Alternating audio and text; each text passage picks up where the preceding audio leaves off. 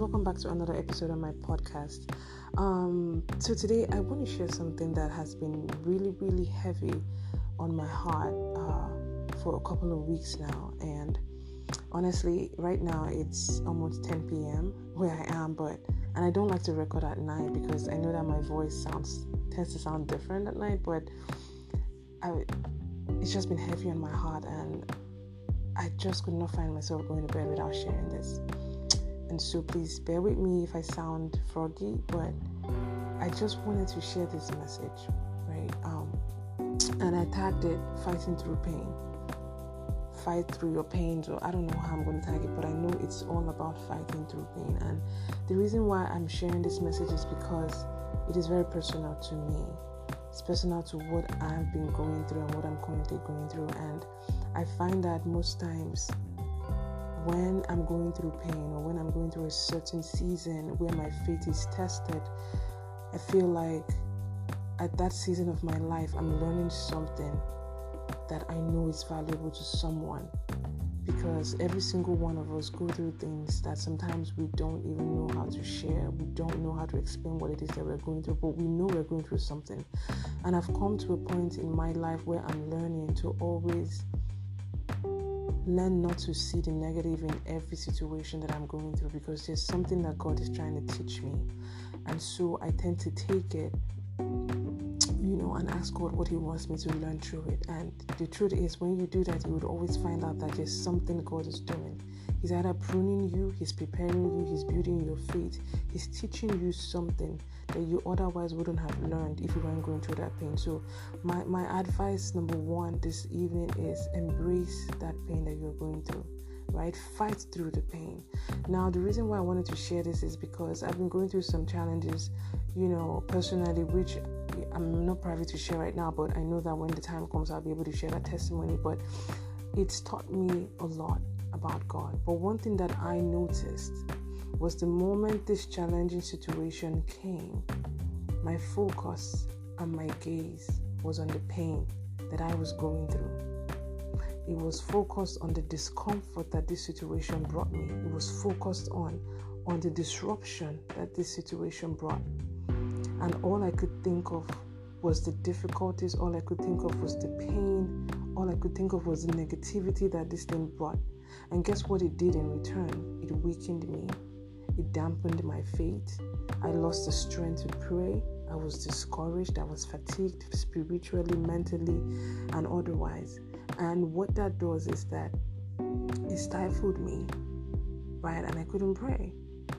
And so when you're going through a challenging situation, number one lesson that I've learned is do not focus on the pain. Because what I did was I gazed on that pain. I gazed on that difficult and challenging situation, and it drowned me. It reminded me of the story of Peter when he was walking on the water. Of course, Jesus had beckoned on him to comfort, and he did comfort. But then, while he was walking on that water, he became afraid. Fear filled him. And at that point, he started drowning. And that is exactly what was happening to me. I started drowning. I could not pray. I was unhappy. I was sad. And I was asking, why was this happening to me? So if you're going through any challenging situation, do not focus on the pain.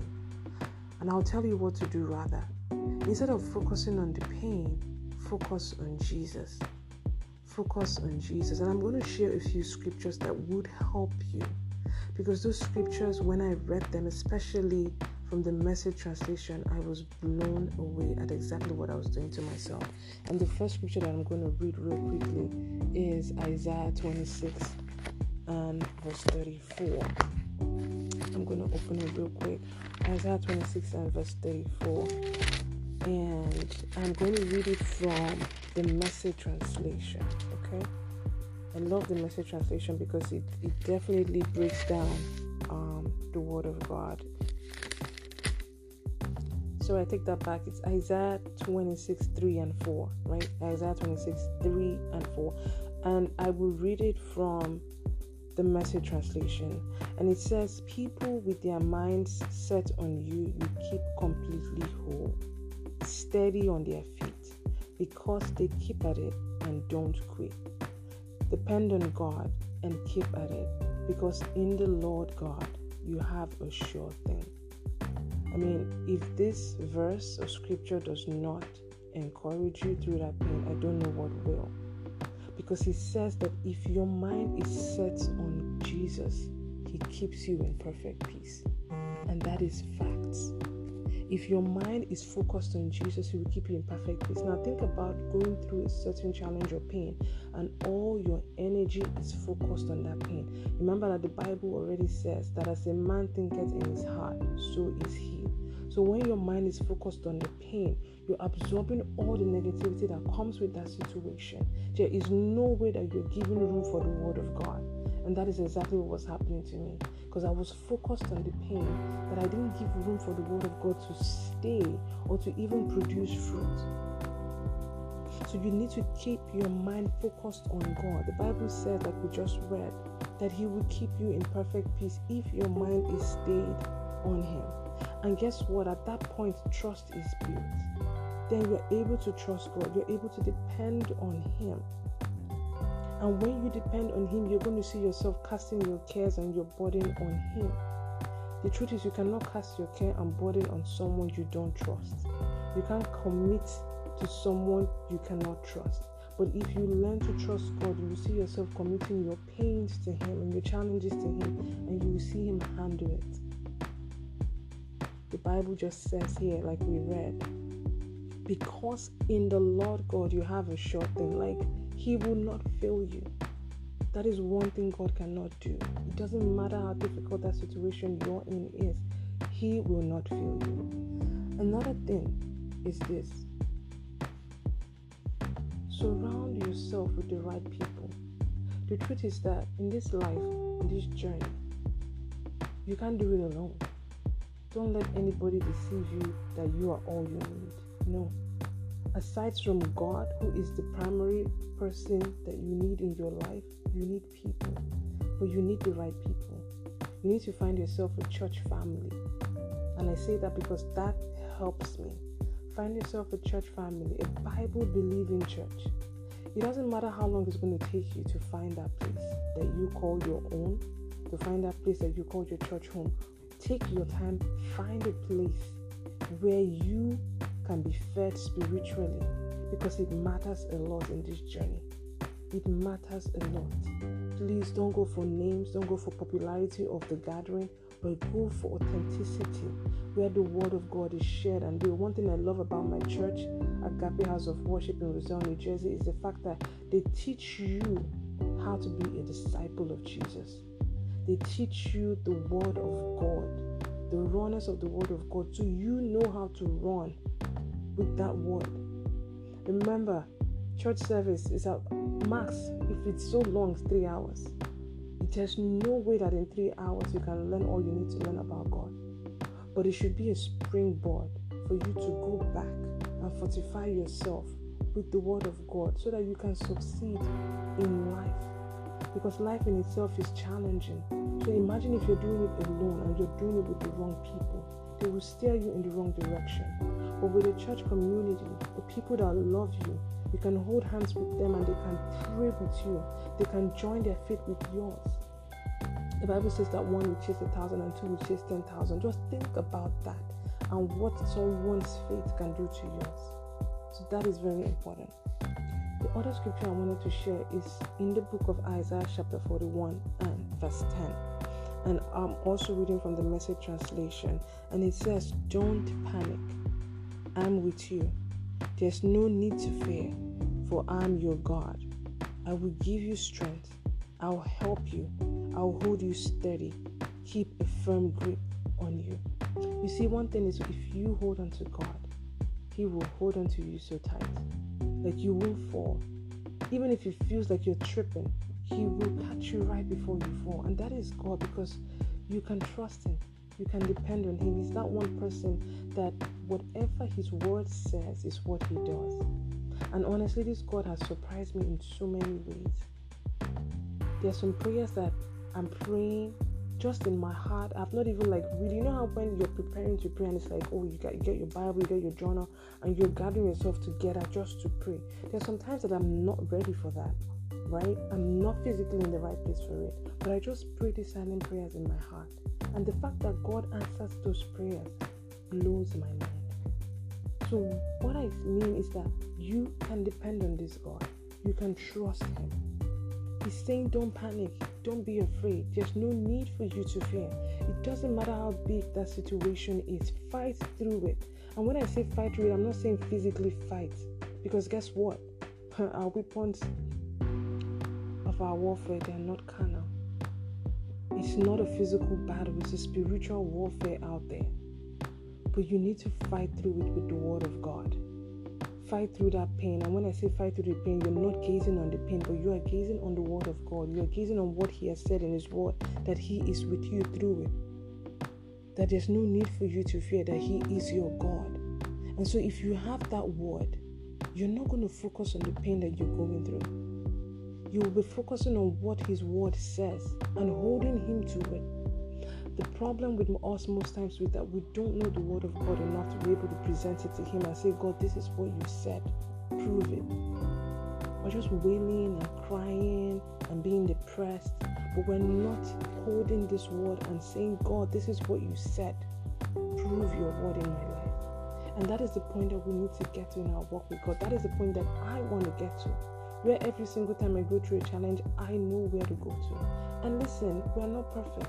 You might not always know the scripture to turn to. Google is there. Just type in exactly what you're feeling or the scripture that you think will show up. But type in keywords and the scripture will come up and you can go there and find it. The resources are there. It all depends on what you want. Do you really want to pursue this God? Do you really want Him to fight for you?